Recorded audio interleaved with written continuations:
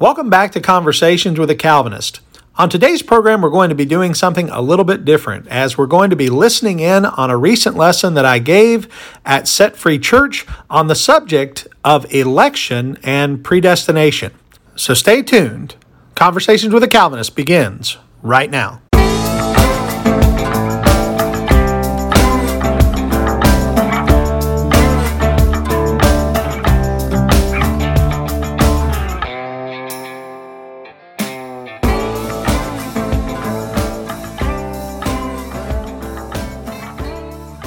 We are continuing with our study of systematics or systematic theology. We do 12 weeks of systematic theology, each week with a new category of study. Last week we looked at the doctrine of justification, which is a subset of the doctrine of the doctrine of salvation. So we have soteriology, which is the doctrine of salvation. Out of that, we have multiple subsets of doctrines. We have justification, also known as sola fide, which is justification by faith alone. And we could talk about sanctification, we could talk about glorification. There are various subsets of this doctrine. But because this is only a 12-week course, and by the way, if you're here for phase 1, you will go through this course at least once, sometimes twice, because it's 12 weeks and phase 1 is longer than that. But the goal is to have you go through each of these classes at least once, and so some of you may have been through this before. So what we're going to look at today is the doctrine of election. All right, so when we talk about the doctrine of election, it is closely tied to the doctrine of predestination. And that is why people get upset. Because when we talk about the doctrine of predestination, everybody has an opinion, and opinions are like armpits. We all got them, most of them stink. That's just the truth, man. So, when we talk about opinions, well, whatever. I want to know what the Bible says. One thing I know for sure, if I talk to somebody and they say to me, well, I don't believe in election. I say, well, you ain't never read the Bible, because the word election is all in the Bible. Or if they say, I don't believe in predestination, I say again, you either don't believe the Bible or you have so twisted word meanings that you've come to the point where you think you know better than what the Bible says. So, we talk about words, we talk about meanings, and then we look at how those words are used in the Bible. So first of all, let's talk about the word election. Now, we know what an election is when we think of our own government. Every few years, every year we have local elections. Every couple of years we have state elections. And then every 4 years we have an election to the highest office in the land, and that is the office of president. And in that election, every one of us has the opportunity to go down and to punch a card or sign a little circle or whatever and drop it in a box. And when we do that, we are making a choice. So the word election means a choice, or to make a choice, to choose. Okay? So with that in mind, turn in your Bibles to Ephesians chapter 1.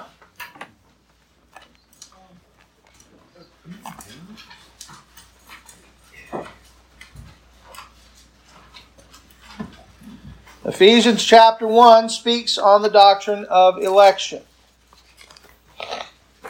We're going to begin at verse 3 because the first 2 verses are Paul's introduction, where he introduces himself and his audience. And I'm in the ESV. If you're reading a different translation, it may be slightly different, but probably won't be much different.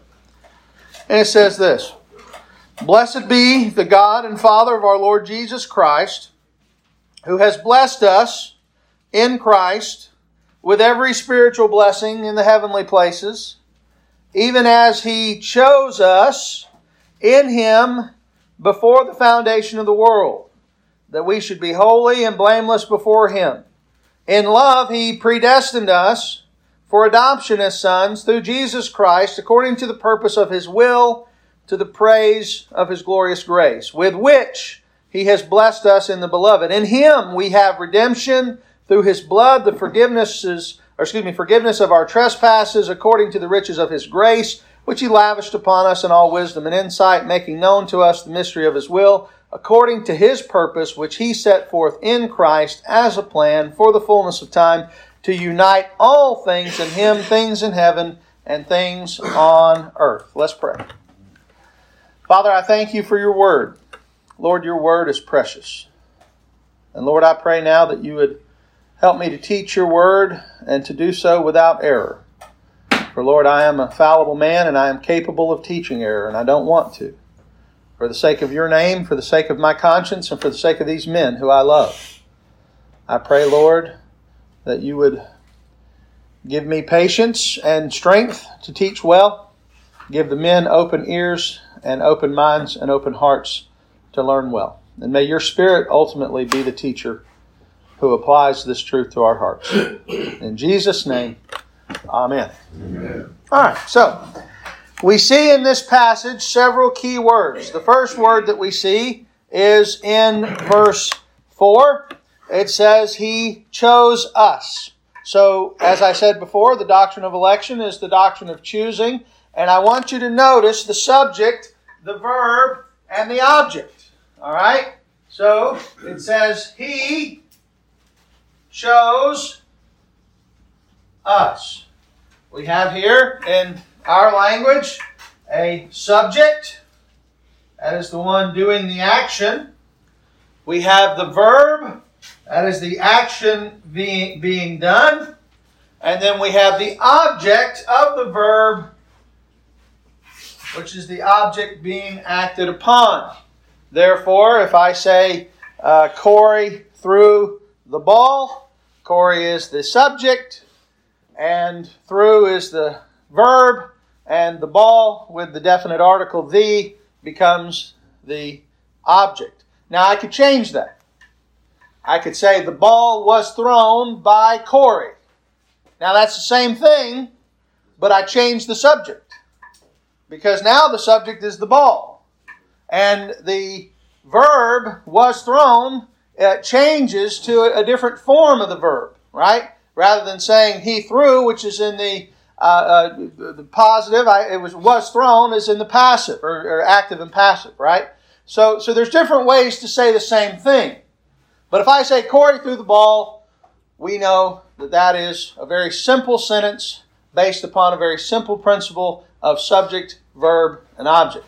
So now we look at this sentence, or this portion of the sentence, and we learn the same thing. He, who is He?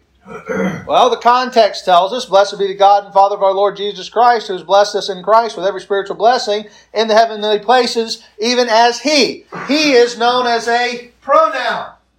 A pronoun requires an antecedent. An antecedent means a previous noun to which it attaches. And the previous noun, by the way, this is exegesis. If you want to know what I'm doing, I'm showing you how you interpret things. This is the process of interpretation whereby you can be confident that you're coming to the right conclusion. Because you're using what is known as the grammatical historical method. Looking at the grammar and the history of the text. All right, so this is a process of interpretation whereby we go through this process slowly and look at every word and how it's being used in the sentence. He is connected to the God and Father of our Lord Jesus Christ. So God is the He.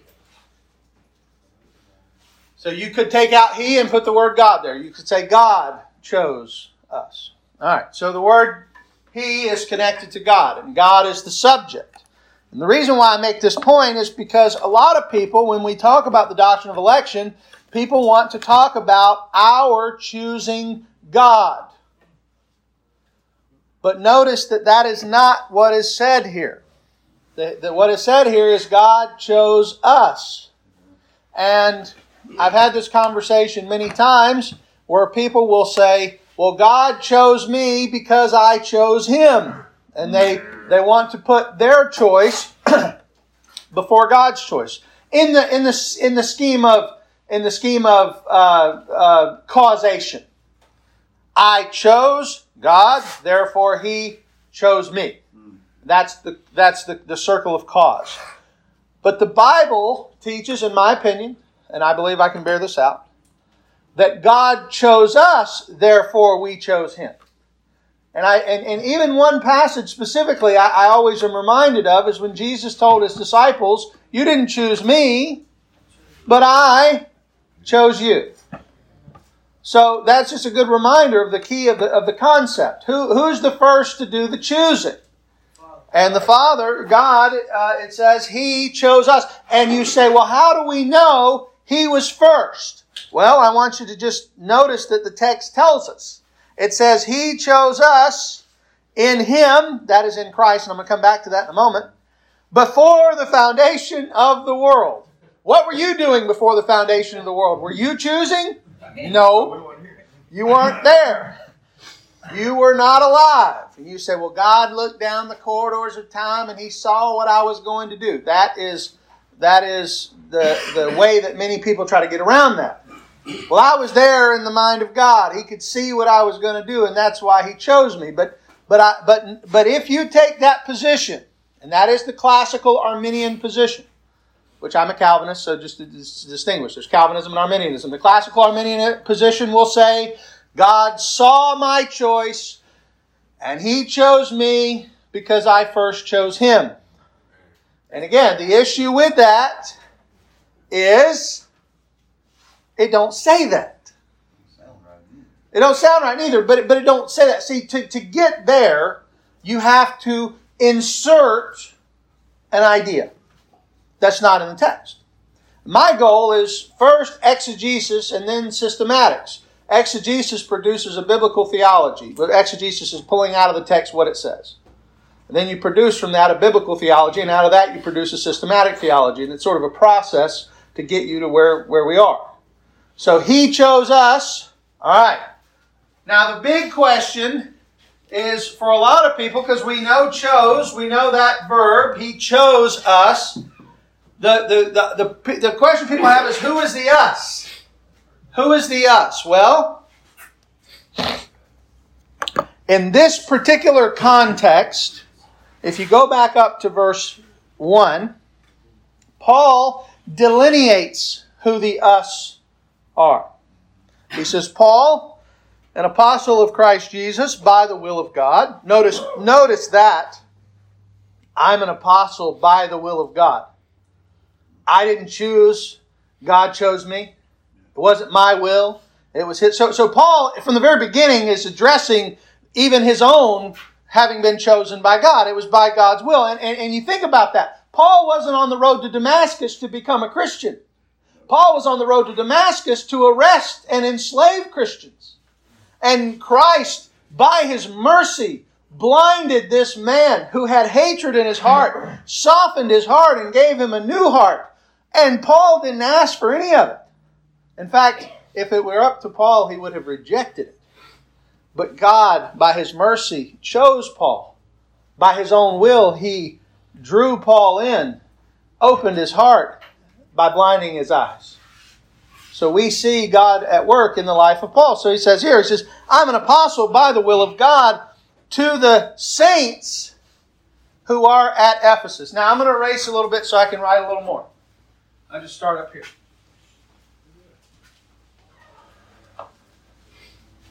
When we use the word saints, this is not a word that everybody understands the same way. So I want to help you at least come to a couple conclusions. Because if you happen to have a background in either Roman Catholic upbringing or in Eastern Orthodox upbringing, then you may have been in a tradition that gives people the title of saint after they do something particularly special, like Mother Teresa, who worked with the poor people of Calcutta, or with somebody like one of the apostles, Saint Peter, Saint Jerome, Saint Andrew, all these people.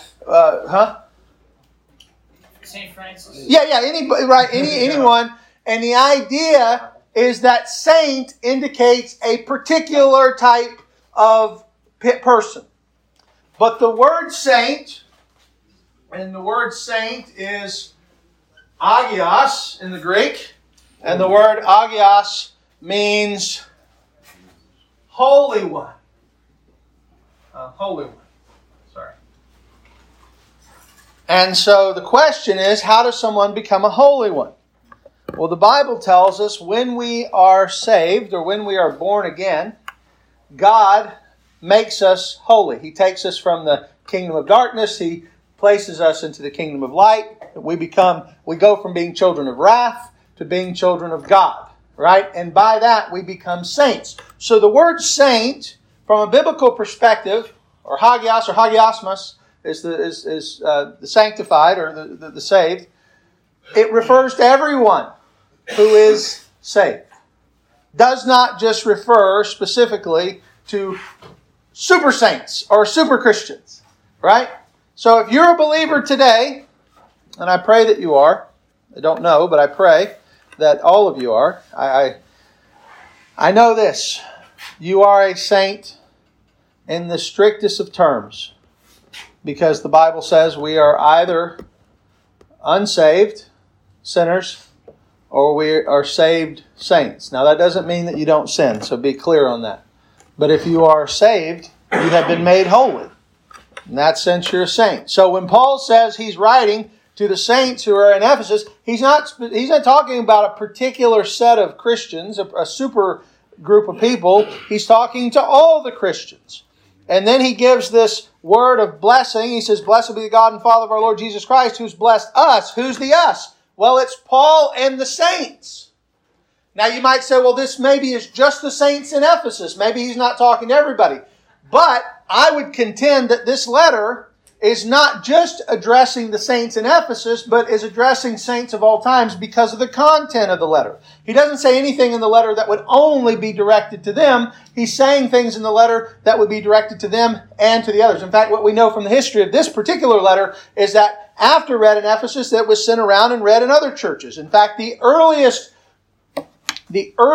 books of the New Testament that were collected, grouped together as a book, and sent out to the churches what was known as the Pauline Corpus, or the writings of Paul. They were all put into a book and sent around. That was the earliest version of the New Testament, because at that point, all of the books of the New Testament had not come together, but the writings of Paul went around to the churches. So it was obvious that the churches understood that this wasn't just for Ephesus, but this is for everybody who is a Christian. So knowing that, we go back to the "He chose us" statement.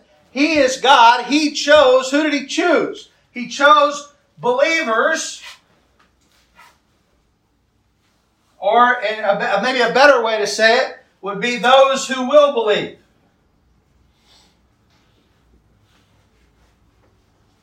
Those who will believe. That is the us. The us there is those who will believe. So it says, even as He chose us, or those who will believe, in Him. And that's where the "in Him" come in. Because what do they believe? You can answer it. They believe in Him. That's the easy part, right? In Him. Who's the Him? Christ. Here's something to consider when you think of the doctrine of election. Understand this. It is never outside of Christ. No person is chosen who is not in Christ. See, because somebody will say this, well, if the doctrine of election is true, why even go out and evangelize? God's already chosen who He's going to save, and I don't need to go share the gospel with people. You're missing a vital part. The choice is in Christ, which means the people who are chosen are the ones who believe in Christ. So, how does a person believe in Christ? What does Romans chapter 10 say? The hearing of the Word. Right? It says, how shall they hear unless someone preaches or teaches? Right? How shall they hear without a teacher? So we go. See, people tell me all the time, well, you're a Calvinist, you must not believe in evangelism. Man, we got people in our church that preach on the street. Like literally on the street. We set up booths and go and hand out tracts at events. We wear shirts that have gospel messages on it because we believe that people need to hear the gospel to be saved. We believe that hearing the gospel is the means by which God saves His elect. No person is chosen outside of Christ. They are chosen in Christ, and therefore they hear the gospel so that they may hear and believe. That is so vital. No one is saved outside of Christ, and this text tells us He chose us in Him before the foundation of the world. He chose us in Him before even the world was created. Now that's I don't know about you. That's absolutely mind-boggling to me. That God, before He laid one stone, before He formed one thing, and I know He didn't lay a stone, I know He spoke it into existence, so that's a euphemistic phrase. But before God spoke anything into existence, He had already chosen to save me. Which means He knew me before I ever was created. By the way, that's what Romans 8 tells us. For whom He foreknew, He predestined. He knew me before. That's what foreknew means. He knew me before I was ever created. I mean, just bask in that why don't we just take 5 minutes and meditate? I'm just kidding. But I mean, just seriously, just think about the fact that He chose us before the foundation of the world. In fact, the Bible tells us in Revelation that Christ is the Lamb slain from the foundation of the world. Now think about that. See, God not only had a plan before He created the world to save me, but He had the plan's outline already determined before the beginning of the world. Because the plan's outline included the sending of His Son, the death on the cross, and the redemption of sins that would happen by virtue of that death. All of that God had in His mind, if you want to call it the mind of God, in His will before the foundation of the world. This is like what's the word I'm looking for? Metaphysical. This is like outside of, it's hard to even imagine. It is crazy. Who said it? Yeah, it's crazy. Yeah. But it's good crazy. Because what we're doing, excuse me, going through puberty apparently. What we're doing is we are getting a glimpse behind the veil. Right? We're getting a glimpse into the inner workings of God's mysterious acts. You know, the Bible says that the hidden things belong to the Lord, but the things that are revealed belong to us and to our children. Right? And so that tells us that there's things about God that we are not to know, the hidden things. But that there are things that we can know. The things that are revealed are for us and for our children. So I know there's things about God I don't know. I don't know why He does some of the stuff He does. Somebody comes to me, child dies. I don't know. I know God has purpose for it. I know that this is not a wasted life. I know this is not that your pain is not without purpose. I know that. But I don't know why your child died. You know, I don't know the answer. Because the hidden things belong to the Lord. And I can't answer every question when we suffer. Right? And the question of suffering is a big question. I don't know the answer. So we live in a sinful world that's cursed by sin, and so there's a lot of suffering. That's the one thing I can say. But I don't know why your child specifically became the object of that. I don't know. But I do know this. There are things about God I can know. The revealed things. And the things I can know, I want to know. And I want to know as much as I can know so that I grow closer to Him. And this text tells me some things. It tells me that He chose us, and I could say, without being prideful, when I see the us, I can relate that to myself. I can say He chose me before the foundation of the world. Now, I'm not saying He didn't choose you. I'm saying from a personal, it's sort of like John 3:16. For God so loved the world that He sent His only begotten Son. Sometimes you can kind of put yourself there and say, for God so loved me that He sent His only begotten Son. Because God did. He loved you enough to send His Son. He loved you enough that His Son came to die. And even though we should not make the Bible all about us, because that would lead to a wrong understanding of stuff, we should understand where we fit in the narrative. God does love you. And He sent His Son for you. That's the key, right? And in this, He chose me from the foundation of the world. I can see myself in this passage. All right. He chose me in Christ before the foundation of the world. For what purpose? Why did He choose me? So I get to go to heaven, sit on a cloud, and strum a harp for all eternity? No. Look what it says. He chose us in Him before the foundation of the world that we should be holy and blameless before Him. Remember what I said the word holy means? Or the word saint means holy? He chose us that we would be holy and blameless. Now, let's break down these thoughts. He chose us that we would be holy and blameless. And by the way, it says in Him. It says in Him He chose us that we should be holy and blameless in Him. In Him happens twice. It's all about Christ. It's all about being in Him. All right? It bookends the idea with Christ at the beginning. He chose us in Him that we should be holy and blameless in Him. All right?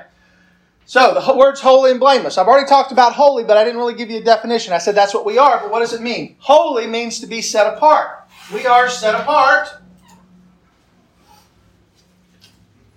And we are blameless. And you say, now wait a minute, does that mean we are sinless?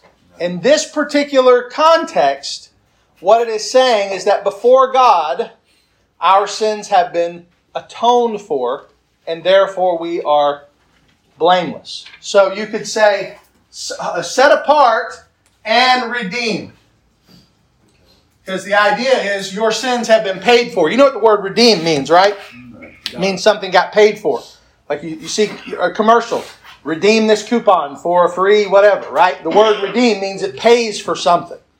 And the word redemption comes from the word agora, which refers to the marketplace where the slaves were sold. And they would go into the agora and they would purchase the slaves. And that idea is the picture of us. We were slaves of sin. Christ came into the world and died on the cross, and He paid the penalty for our sin, and He paid the purchase price for us, and He bought us out of that slave. He redeemed us out of that slave market. And now we who were absolutely slaves to sin have been made children of God.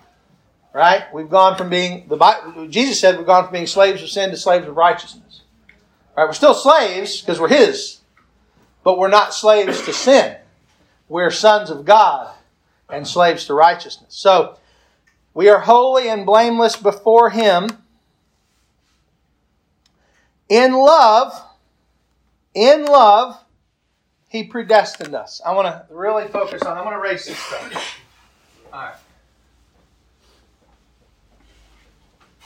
Because when people hear the word predestined, they get offended, they get upset. They hear the word predestined, they get a little concerned. But I want you to notice the phrase that is used right before the word He predestined us. Because it is. It's He, that again is God, predestined us, that is believers. Right? And notice what it says right before that. There's a little phrase. It is a prepositional phrase. And it is the prepositional phrase in love. He predestined us. Before we get our emotions too high and get too upset about predestination, we should understand that it is an act of love. In love, He predestined us. Because notice what He predestined us to. The next thing. For adoption as sons. What's the most precious doctrine of all the doctrines that we have in regard to our relationship with God through Christ? Is it not the doctrine of adoption? That God came and adopted us because we were not His children by birth. And by the way, I want to remind you, no one is a child of God by birth. We are a child of God by rebirth. In fact, if you want proof of that, very quickly, just turn over to John chapter 1.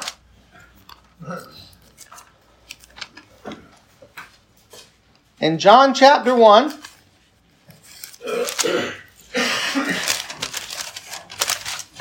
it says in verse 11, all right. It says, He, that is Jesus, came to His own, and His own people did not receive Him. But to all who did receive Him, that means to believe on Him, to all who did receive Him, who believe in His name, He gave the right to become what? Children of God, who were born not of blood, nor the will of the flesh, nor the will of man, but of God. I want to hang out there for a minute. Hold your place there, because notice what it's saying.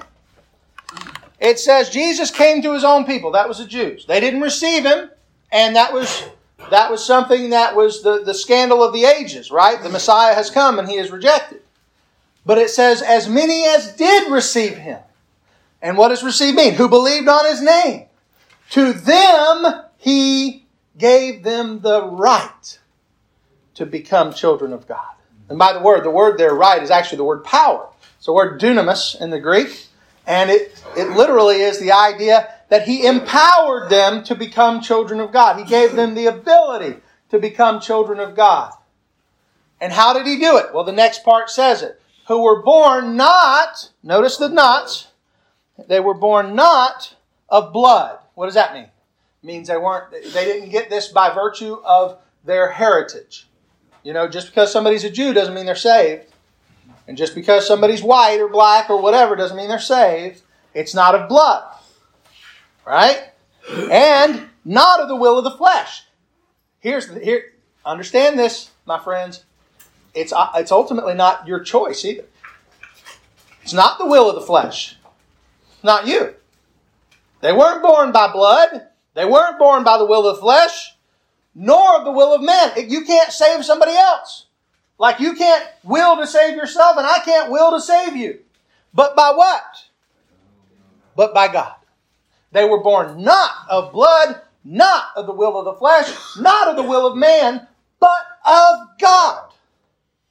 This, by the way, is another verse that affirms what I've been saying. God is the one who chooses to bring us into His family. God is the one who chooses us to believe. God is the one who chooses us to become His, and in doing so, He adopts us. Back to Ephesians chapter 1. He predestined us for what? Adoption as sons through Jesus Christ, according to the purpose, notice this, purpose, and I love this word, the purpose of His will. A lot of people hear the word predestination or election and they get upset because of the concept of free will. And they say, Pastor Keith, if you believe in predestination, then you have to deny that men have free will. And here is my answer to that. Brace yourselves. Okay. What? Because the Bible does not teach free will. It teaches a will that is bound in sin. Now that doesn't mean you don't make choices, because you do. Every one of you make choices. Some of the choices are what got you here. But every one of those choices that you make are bound by your nature. And we are sinners by nature. We are sinners enslaved to sin until Christ sets us free. So the Old Testament says this. It says the leopard can't change his spots, neither can the Ethiopian change his skin.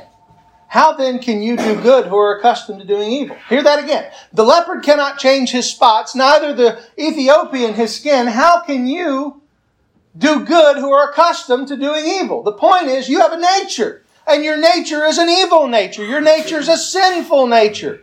The Bible says we sin because we love it. And you think back to when you were in the worst conditions of sin in your life. Why were you there?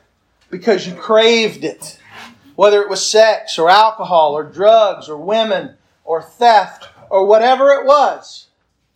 It was a craving. You loved it. You wanted it. Because your nature was that of a sinner. You're not a sinner because you sin. You sin because you are by nature a sinner. You are a fallen son of Adam. And Adam's sin nature has affected all of us. And we sin because we're sinners. And the Bible tells us that in that condition, we will not choose to come to God. Because that is opposed to our nature. You say, where does the Bible say that? Well, go to John chapter 6.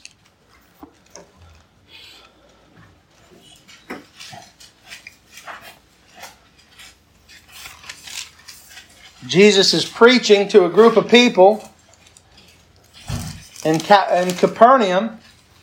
He's just fed 5,000 people. Then He walks on the water.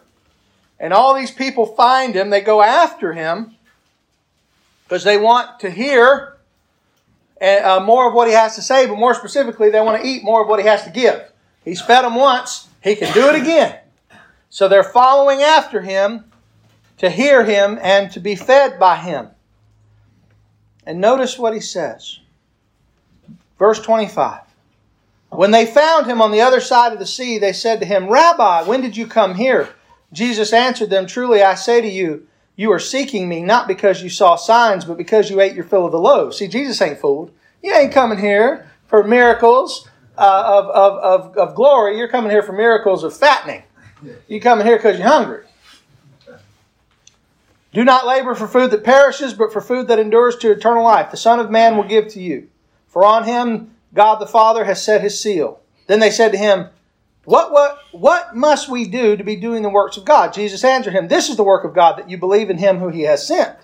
So they said to Him, Then what sign do you do that we may see and believe you? What work do you perform? Our fathers ate manna in the wilderness, as it is written, He gave them bread to eat from heaven. Jesus said to them, Truly I say to you, it was not Moses who gave you bread from heaven, but my Father gives you the bread from heaven. For the bread of God is He who comes down from heaven and gives life to the world. They said to Him, Sir, give us this bread always. See, Jesus is talking about Himself. They're talking about physical bread. Because He's the bread of life. And that's what He says in verse 35. He says, I am the bread of life. Whoever comes to Me shall not hunger, and whoever believes in Me shall never thirst. But I said to you that you've seen, and yet you do not believe. Hear that. Oh boy, hear verse 36. I said to you that you have seen Me, and yet you do not believe. Understand? These people just crossed the sea to see Jesus. They have followed Him to Capernaum, where He's at. They are there to listen to Him. And He looks out to a crowd of people, and He says, You're here, you're listening, but you ain't believing. Jesus ain't messing around. Verse 37, one of the most important verses in the Bible is verse 37, because hear what it says. All the Father gives Me will come to Me. And whoever comes to Me, I will never cast out. That's a great promise. But notice the promise has two parts. One, it's the Father who gives you to the Son. That's what causes you to come. All the Father gives Me will come to Me. And if you come, He's not going to send you away. He's not going to cast you out. He will receive you. Like the father of the prodigal son received the son back who had gone and was living in the pig slop, and he came home probably covered in pig snot, and the father sees him from a distance, and he runs to him, and he embraces him, and he kisses him, and he holds him, and he's grateful and glad because his son is now returned. He was dead and now he lives according to what he understood had happened. And the same thing happens when we come to Christ. He embraces us and He won't cast us away. In love, He predestined us. See? But I want you to notice, we're going to jump down a little bit. I want you to notice verse 44. Because we've seen the context, but notice verse 44. What does verse 44 say? Verse 44 says this, No one can come to Me unless the Father who sent Me draws him, and I will raise him up on the last day. Notice what he says. No one can come to Me. Again, that sentence. The phrase, no one can, is what we call a universal negative.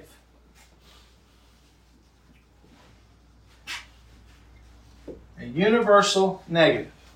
So, for instance, If I said, no one can ride a bicycle, and then we all look out the window and some little 10-year-old boy, ching ching, come riding by, you'd all look at me and say, what's that? You're wrong. Because you made a statement of universality. You said no one can ride a bicycle. And the little 10-year-old boy proved you wrong. Understand this. When Jesus says no one can, He's making a statement about all men. He is making a statement of universal inability. By the way, if you're a Calvinist or if you've ever heard the term Calvinism, the first point of Calvinism is total depravity, also known as universal inability. Meaning the inability to go to God on our own because we have a sin nature that does not want to. You see, it's all about the desires of the heart. And the natural desire of the sinful heart is to be opposed to God. This is why the Bible says at once we were enmity with God. Enmity means at war with Him. We were separated from Him. We hated what He had to offer because we wanted our own autonomy. We wanted our own kingdom. We wanted our own liberty. We wanted our own power. We did not want a God to rule over us, but we wanted to be the ruler ourselves. We told God, get off the throne and allow me to sit in that chair because that seat is for me. That is the natural inclination of the human heart, to be our own ruler. And so Jesus says, no one can come to me. Now the great thing is the sentence don't stop there. Because if Jesus just stood up and said, no one can come to me, I'm out. That would have been rough, right? That would have been a terrible way to end the sentence. No one can come to me. Peace out. He didn't say that though. Let me finish. He says, no one can come to me unless is the key word in that sentence. He says, no one can come to me unless something happens. And what is it that happens? The Father, the Father who sent me draws him. See, we don't come unless we're drawn. We do not come unless we are drawn. And so, how does God draw us? He draws us by the work of the Holy Spirit. The Holy Spirit, the Bible says when the Holy Spirit comes into the world, He's going to do what? Convict the world. Yeah, good answer. Okay, He's going to convict the world of unrighteousness. So what's the first thing that brings us to Christ? Recognizing we're sinners. Recognizing we're desperate in need of a Savior. Right? Nobody has ever come to Christ who did not recognize the need of a Savior. Right? So the Holy Spirit convicts us of sin. And then He does a mighty work called regeneration. Now the word regeneration is a fancy way of saying born again. See, the Holy Spirit convicts us of sin, and then He gives us a new heart. The words of the Old Testament were this: you had a heart of stone, and God took out your heart of stone, and He gave you a heart of flesh. See, that's God's work, not yours. You didn't do spiritual heart surgery on yourself. God did spiritual heart surgery on you. Now, you had a question. I didn't mean to overlook you. Go ahead. No, I was just saying, because it's in 39, He says that He wouldn't lose, that I should lose nothing at all that He has given me. Is that why, when the garden of Gethsemane, when He told Peter, He was like, put your sword down. Well, I thought I heard because we had watched that movie, and Son of Man, and there was things that I think that weren't scripture. There's things that was scripture in there, but I want to believe I read something about Him telling Peter to drop his sword. That my Father says that anything that He's given to me, I will not lose. I'm not sure I would connect those portions. You may be right, but I'm not sure. It's not exactly where I'm at right now. So, and so I would say but what He says there about not losing anything the Father has given to me, that is a great comfort to us, because if you have been saved, you have been given by the Father to the Son as a gift. Do you know why the Bible calls the church the bride of Christ? Because brides were purchased by the Father and given to the Son. the father would go and get a bride. You remember the story of Abraham? When he wanted to get a bride for Isaac, he sent his servant to his family, and he sent the servant, and he gave a dowry for the bride, and he brought the bride back, and he presented him to Isaac. That's the picture of us. The Father has paid the purchase price for the bride so that the bride can be given to the Son. And here's the thing that's really blowing your mind. The purchase price is the life of the Son. Amen. The Son dies to buy the bride, and then the bride is presented to him as a gift. Amen. You may say to yourself sometimes, I'm no gift. And I've heard people say, well, I'm no gift. If you are saved, you are a gift. You are a gift from the Father to the Son. You have been given from the Father to the Son. And it says, of all the Father gives me, I will lose none of them. Amen. Because the Father gives you to the Son, and you are redeemed and you're secured in Him. Amen. Go ahead, ask your question. Okay, I can remember you said that the word work should have been power. Well, I said that the word there is dunamis, and it means power. Now that's going back to John 1. It says as he gave the power to become children of God, or he became the right. Like if I give somebody the right to do something, my child says, "Daddy, can I go outside and play?" If I say no, I'm not giving him the power to do it. I'm telling him you can't do it. But if I say yes, I'm giving him the right or the power to go outside and play. Well, we did not have the power to become children of God. God gave us that power through Jesus. That's the way I was using that term. Yes. Is there something called double predestination? Yes, and that's a good question. And I will address that in just a minute. Don't let me forget, because we're almost done. But I'll save that to the end. Okay, so looking over the texts, we've seen Ephesians 1, which teaches us that God, before the foundation of the world, chose us in Christ, that we should be holy and blameless, and He did so in love. He predestined us in love.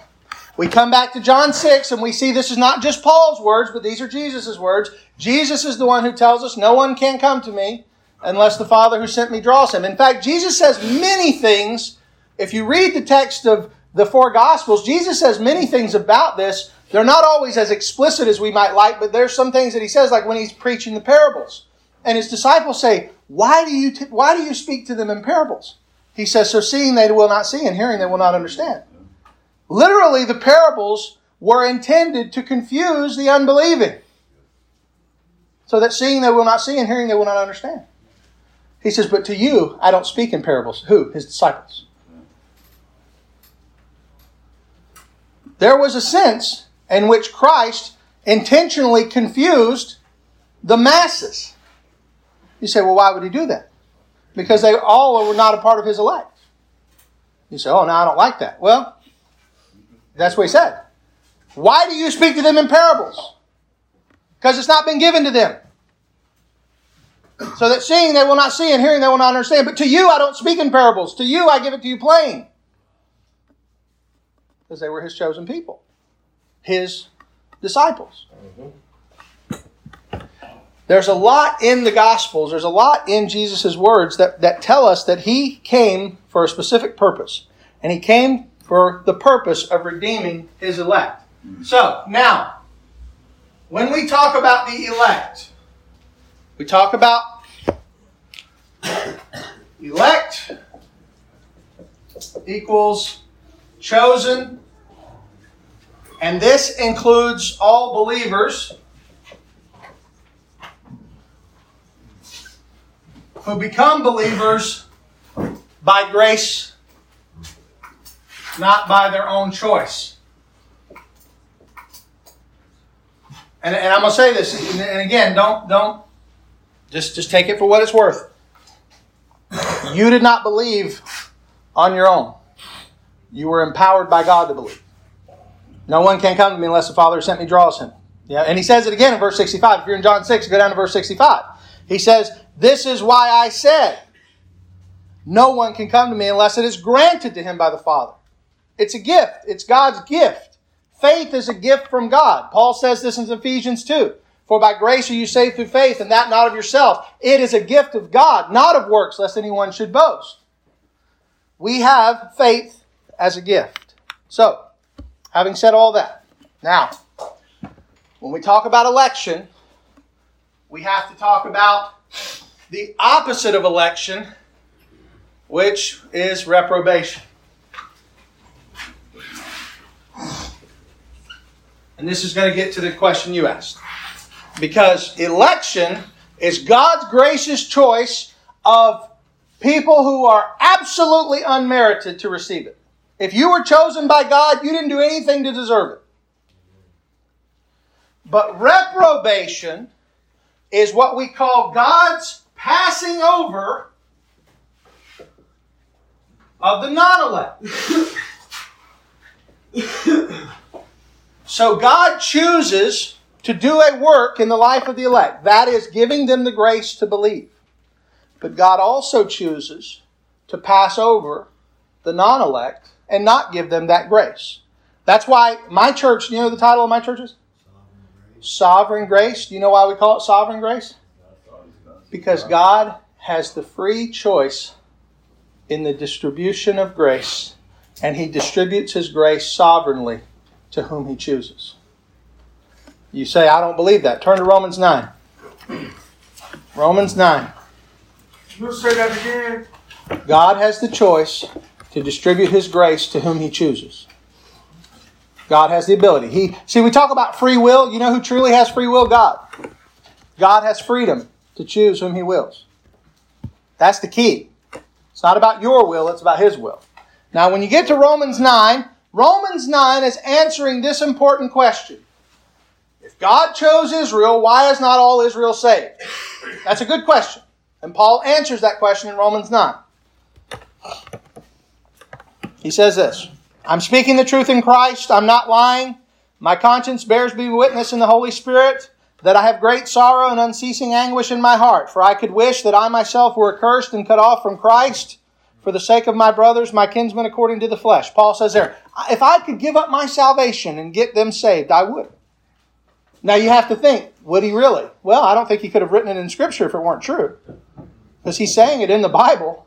He says, I would give up my salvation if it meant the salvation of the Jews. And it goes on. They are Israelites, and to them belong the adoption, the glory, the covenants, the giving of the law, the worship, the promises. To them belongs the patriarchs, and from their race, according to the flesh, is the Christ, who is God over all, blessed forever. Amen. He's saying to them, they've been giving all these blessings. They were chosen by God as a nation. They've been used by God to bring about the Scriptures, and even through them, Christ came. So they got a lot of blessings. But it is not as though, verse 6, is not as though the Word of God has failed. For not all who descend from Israel belong to Israel. And not all are children of Abraham, because they are his offspring, but through Isaac shall your offspring be named. Right there's a point of Old Testament truth. Not everybody born of Abraham was part of the promise, but only the sons of Isaac. And then Isaac had 2 sons. And only one of them were the son of the promise. It was Jacob. Notice what it says. It says, this means that it is not children of the flesh who are children of God, but the children of promise are counted as offspring. For this is what the promise said. About this time next year I will return, and Sarah will have a son. This is quoting Genesis. And not only so, but also when Rebekah had conceived children by one man, our forefather Isaac, though they were not yet born and had done nothing, either good or bad, in order that God's purpose of election might stand, not because of works, but because of him who calls, she was told, the older will serve the younger. As it is written, Jacob I loved, but Esau I hated. Right there, God made a choice between Jacob and Esau. And he made the choice to elect Jacob and not Esau. Now, if you look at the story of Jacob, I just got done preaching. I've been in Genesis for 3 years, and I've just now finished the story of Jacob and Esau and that long tenure of circumstances between them. At the end of the story, Esau does come off looking rather good. Because he forgives Jacob, he hugs him, he welcomes him back, he doesn't have any animosity, even though he said he was going to kill him, he doesn't. Esau comes out looking pretty good at the end. But if you go to the New Testament and read what the New Testament says about Esau, it still says he was a man of unbelief. It says he didn't believe. And you say, well, where's that in the Old Testament? Well, think about he sold his birthright for a pot of stew. He tried to get the blessing, even though it wasn't his anymore because he'd already sold the birthright. He tried to get the blessing from his father, and he cried for the fact that he didn't get it. Right? And he married Canaanite women and the daughter of Ishmael. He did a lot of things that demonstrated he had no love for the things of God. So even though at the end of his life he looked kind of good, the extent of his life showed he was a man that did not have faith. And therefore we come to this passage in Romans 9 and it says, Jacob I love. Now Jacob was a scoundrel. Lied to his daddy, dressed in, he liked LARPing. First LARPer. I don't know if you know what LARPing. I don't know. Live action role play. He was dressed up as Esau, went in, pretended. Did all kinds of crazy stuff. But he was God's chosen man. And in the end we see God blessing him. The point in all of this is God's choice to choose whom He will. And it wouldn't always be our choice. I mean, honestly, if you knew all the things about you, would you choose you? I wouldn't choose me. Now, here's the question that goes with this. Verse 14. What shall we say then? Is there injustice on God's part? Now here's the reason why he's asking that question. Because he just said, Jacob I loved, Esau I hated. I chose one, I didn't choose the other. Does that mean God's unfair? Is there injustice with God? By no means. For he says to Moses, I will have mercy on whom I have mercy, and I will have compassion on whom I have compassion, so that it depends not on human will or exertion, which that's a comparison to John chapter 1. We just read a little while ago. It's not the will of the flesh, not the will of man, right? It's not human will or exertion, but God who has mercy. For the Scripture says to Pharaoh, for this very purpose I have raised you up, that I might show my power in you, and that my name might be proclaimed in all the earth. So then God has mercy on whomever He wills, and He hardens whomever He wills. That is the point. God has the power to elect, and He has the power to pass over the non-elect, and He does both. And that is the definition of double predestination. Because it's not the same. Because God doesn't have to do any positive action. Because the reprobate are already sinners. God doesn't make you worse. But He leaves you in your sin. For the elect, He does the positive action of giving grace. And for the non-elect, He passes over them in their sin. He does not do them wrong. For it is not wrong of God to not extend grace, because grace is never deserved. But in passing over the non-elect, He leaves them in their sin, and they die, deserving their punishment. Understand this. God will give you one of two things. God will either give you mercy, which you do not deserve, or He will give you justice, which you do. And in both cases, He will be completely righteous, and you will not be receiving any injustice. Is there any injustice with God? No. For God will either give you grace and mercy, or He will give you justice. But no man will face God on Judgment Day and say, God, you were unfair. I've heard atheists say that. Well, if I face God on Judgment Day, I'm going to tell Him, you just didn't give me enough reason to believe in you. And I say, on Judgment Day, all you're going to do is cower on your knees before the face of a mighty God. And understand this, we will all face God one day. That's right. So I call you today. Believe on the Lord Jesus Christ. You might say, how can I believe if I'm not elect? The Bible doesn't tell you to look. The Bible doesn't tell you to try to be elect. The Bible says believe. And that's an important distinction. As far as election and predestination goes, that is in the mind of God. And we don't know that. That's why I don't walk around to you guys and lift up your shirts to see if there's an E tattooed to your back for elect. Because nobody has that. Here's how you know the elect. They believe on the Lord Jesus Christ. That's why I've said the whole day. Elect are those who believe. If you believe on the Lord Jesus Christ, you will be saved. I can say that to any man. If you will believe on the Lord Jesus Christ, you'll be saved. The Bible says the Father gives you to the Son, and the Son will in no wise cast you out. So I can say that with all confidence. If you believe on the Lord Jesus Christ, you will be saved. Let's pray. Father, I thank you for your word, and I pray that this will be used by you to help us all understand a very difficult subject more easily. In Christ's name.